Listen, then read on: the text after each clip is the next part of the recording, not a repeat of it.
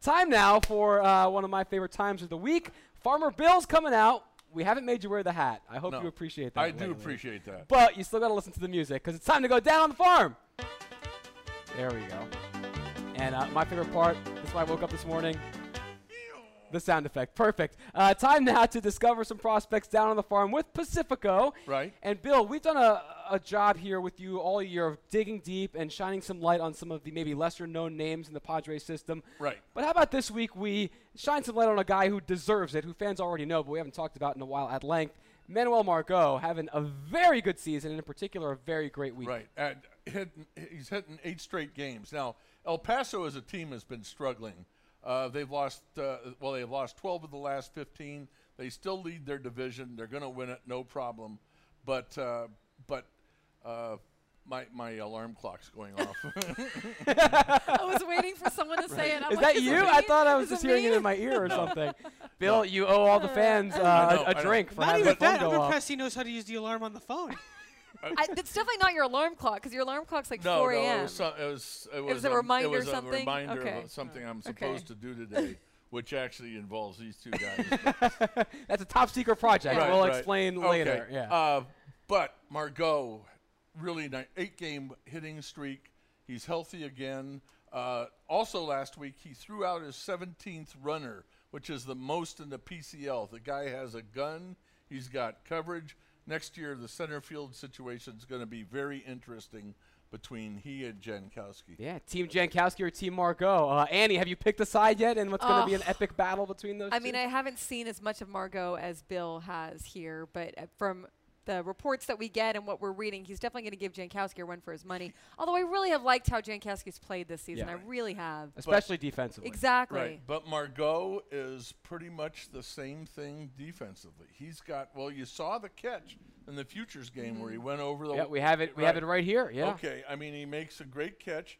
He's got the same ability as Jankowski to cover great distances. And that great catch, don't forget, is going to be at what will be his home ballpark. Right, so he's right. playing Exactly. this thing already Right. like he roams it out there. I really like Margot. I really think that he is the goods. He is. Yeah, he's got the skills. Right. He is. And he's 21. Yeah. He's still very young. And he's just fun. He's got that look. He's an Right. exciting player. Right. I mean, he's someone that a lot of fans can start really putting some eggs in the basket for already this year. He just kind of have that edge, that kind of, you know? factor. Yeah. I don't know how the outfield's going to shake out, but Margot is definitely going to be part of it. And I now think a little bit towards what Tampa did years ago when they had those 3 really fast outfielders. And this is a perfect park for that. And I wouldn't be surprised if somehow Margot or Jankowski wind up in a corner, and then you've got great coverage. Super coverage all across the outfield. All right, let's move down to a guy. We're talking Margot next year. Maybe a guy that could help the pitching staff this year, who's had a nice pitcher of the week performance down in Double-A. Dinelson LeMay is late to the game. I mean, he signed. He was 19 before he signed. 24 now. Last week he put together 2 6-inning shutouts, no runs over 12 innings for the week, and he has really come on the second half of the season at Double-A after starting this year at Single-A. 12 wins on the season. He's already got 25 starts. He's very durable. I mean, I like the kid's motion. I like that he's still learning.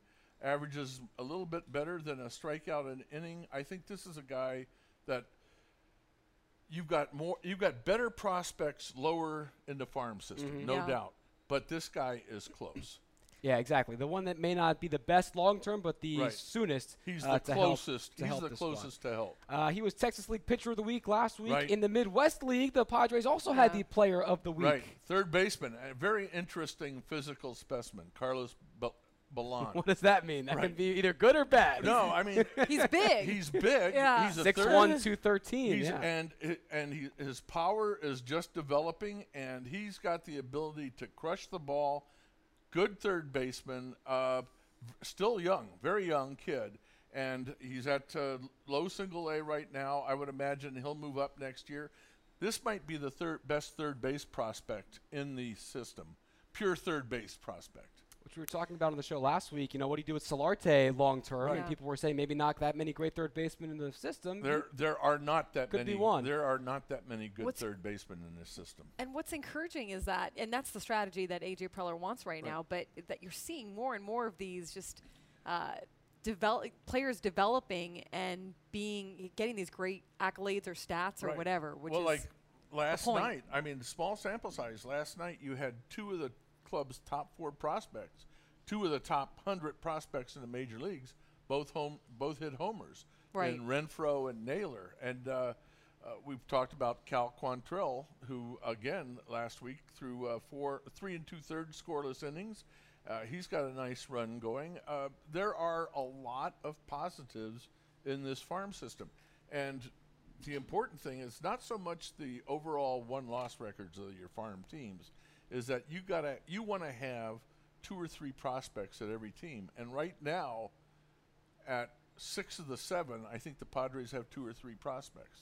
And for the rest of them, you can check it out. You mentioned Cal Quantrill, 12 strikeouts in 7 1/3 innings so far at Tri-City. Not a bad start No. to your pro career. Also, Fernando Tatis Jr. had a great week. Head later today. It'll be dropping later on this morning. Go to Padres.com/FryerWire, and you'll get Bill's in-depth write-up with all the stats and everything for all the guys at each level for the week. Do you It's like awesome. that Janela says that it's going to be dropping? That's Right, like the dropping, trendy thing. right. It's dropping. And we have Drop a it later today. We Yeah, actually it's have a gonna minor league drop. report every day. Yes, Bill also does a one-person focus, right. a one-man focus every day as well on a Right. different prospect. So That drops That's every on day. That's on FryerWire every day, and then the minor league reports on Padres.com. yeah, so check it out. And Farmer Bill really planting the seeds, really getting the crops down there for Farmer So really Bill. sewing it. I'm really encouraged by some of these kids.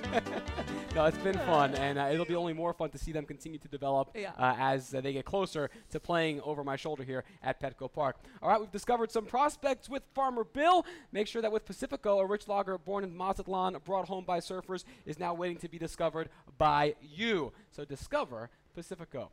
All right, when we come back, I've got some suggestions for the rest of the teams in Major League Baseball on how to make their stadiums even better. So all you executives, you marketing execs, tune in.